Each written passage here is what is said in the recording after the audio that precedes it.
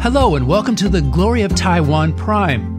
Join us on a journey to discover how overseas Taiwanese businesses transform from OEM to brand building. In this program, we will focus on the Gold Award winners of Taiwan Prime Award and uncover the stories behind the successes of these companies, as well as their innovative inventions covering health management, auto parts, interior design, home maintenance, industrial design, and the creative industry.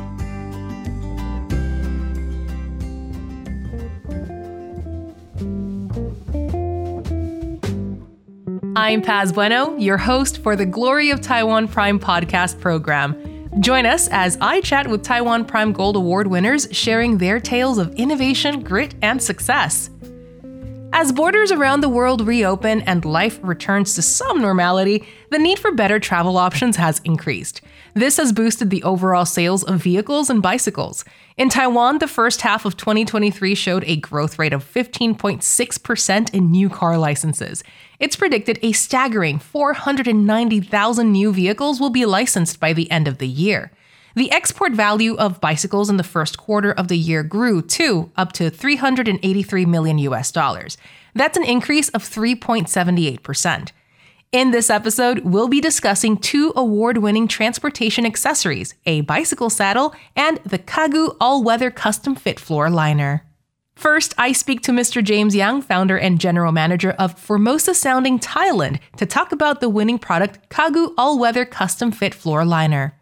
Then I will speak to Ms. Joy Sun, co-founder and chief of sales and marketing of DDK Group, talking about their bicycle saddle. So, Mr. Yang, can you please introduce yourself? 可以请杨总先做个自我介绍吗？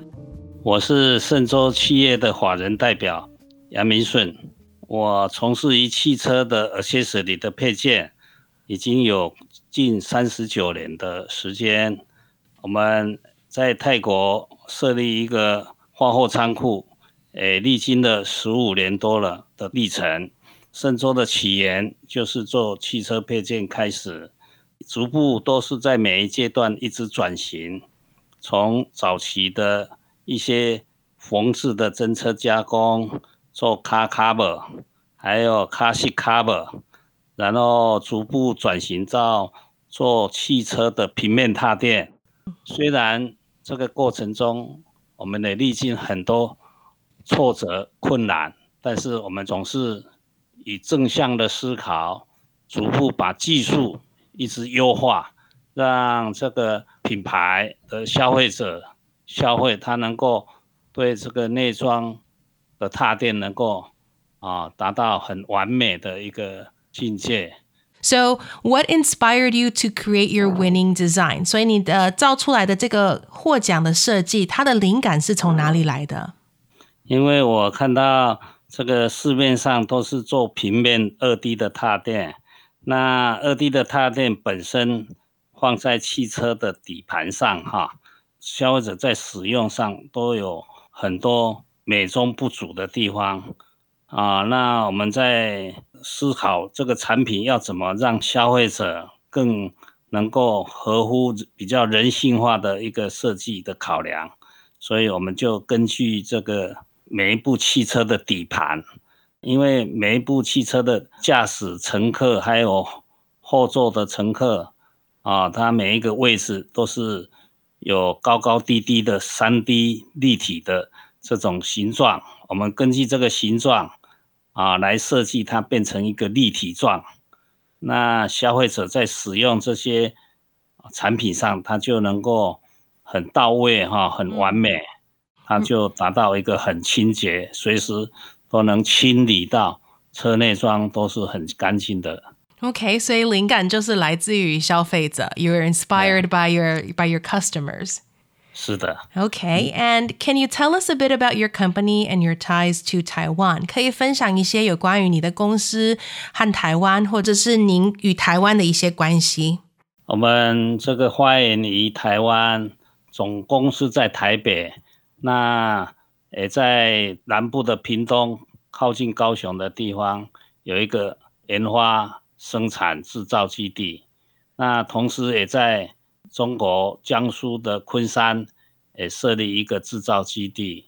我们在海外设立很多发货仓库，因为专车专用它是一个很专业的一项产品，因为它最主要的就是它在开发的重心很多，因为新车一直出来，它的底盘每一部车的底盘都不一样，所以我们要收集很多逆向工程的扫描，而且要开了很多各个车型的模具，让各厂牌的汽车的车主能够接触到我们的产品。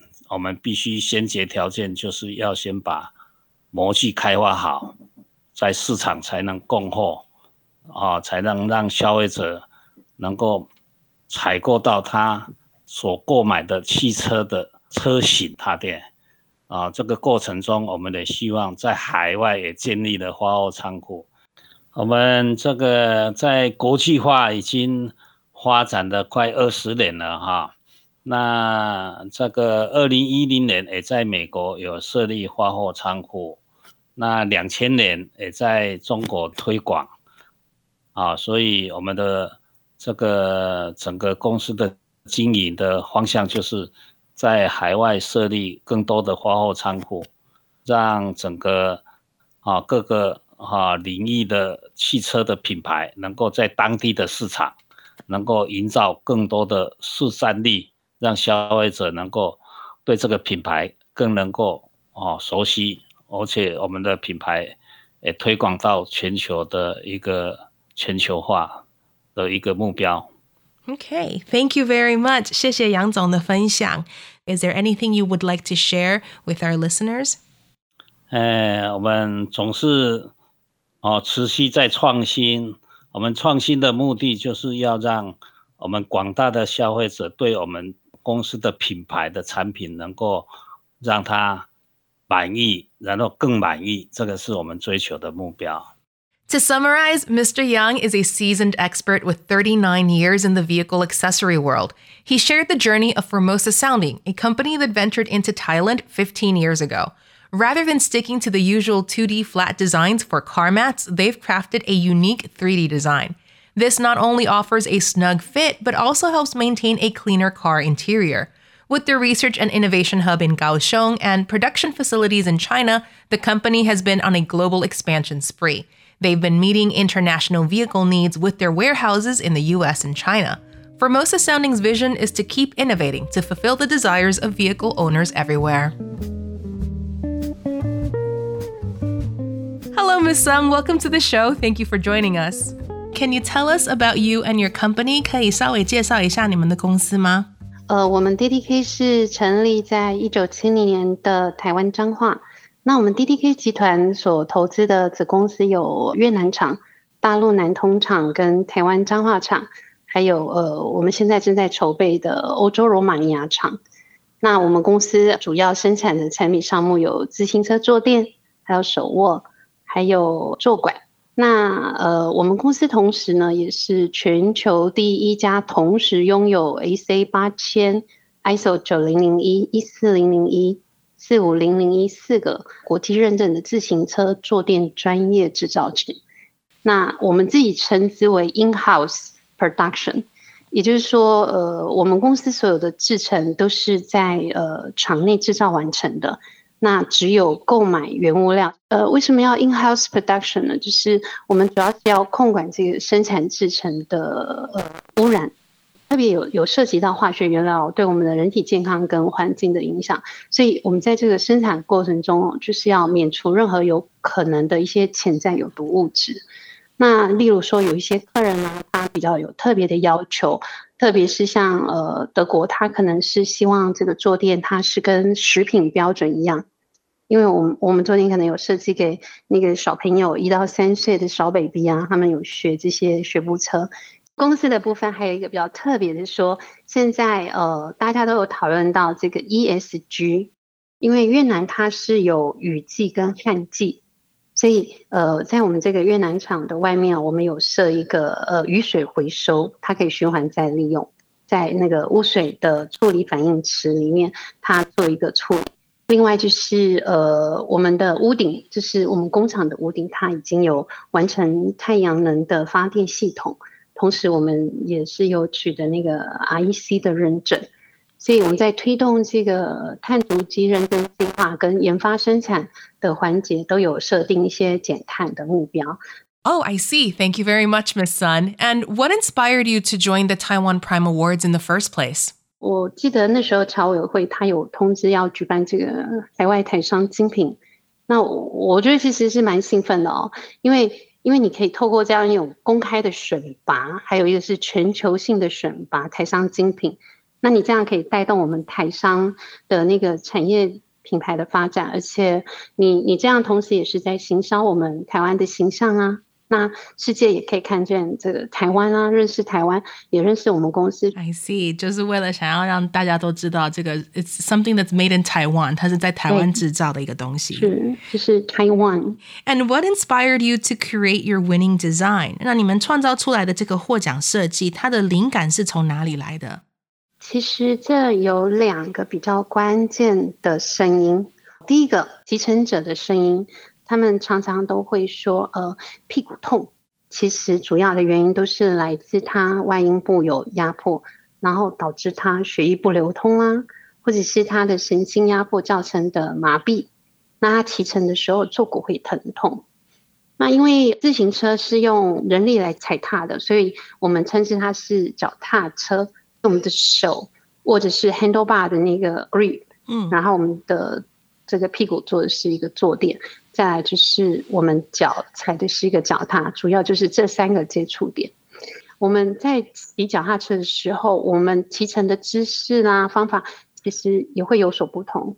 例如如果大家看那个黄发赛，他这个专业选手其实他坐垫他是量身定做的。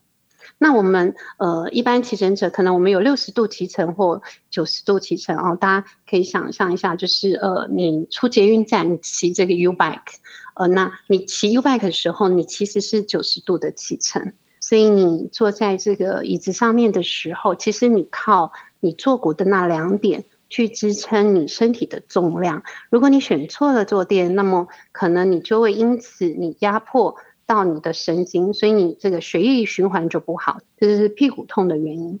还有第2个声音是主要是来自市场需求，传统脚踏车以外，其实还有一个叫做电动自行车。好，那电动车的这个速度它也很快嘛，你就是比一般的自行车不是靠你这个脚在踩踏，所以它速度很快，它相对它的震动其实它就会 impact 比较多。所以为什么在这个电动自行车的部分，减震是一个很重要的事情。那如果你消费者在骑乘的时候，你受压的这个程度的减压也是非常的重要。所以我们的这个获奖的产品这个全球 patent 的这个部分有2个重点，一个就是我们要让消费者减压，另外一个就是减震。那减压就是你要靠这个很特殊的一个双层不同结构硬度的发泡，所以我们叫减压发泡。那减震就是要靠这个 TPR， 它有一个很特殊的减震底壳。那你透过这个 Comfort Plus， 就是你在骑乘的时候，你的坐落的这个坐骨位置，在减压的发泡跟减震底壳的帮助之下，那你没有压迫嘛，所以你的血液的含氧量就会高，那你就会活氧，你骑乘的时候你就会很快乐啊，你也不会觉得很痛。这是2个关键的因素。And what are some future plans for your company? 那公司未来的计划有哪一些呢？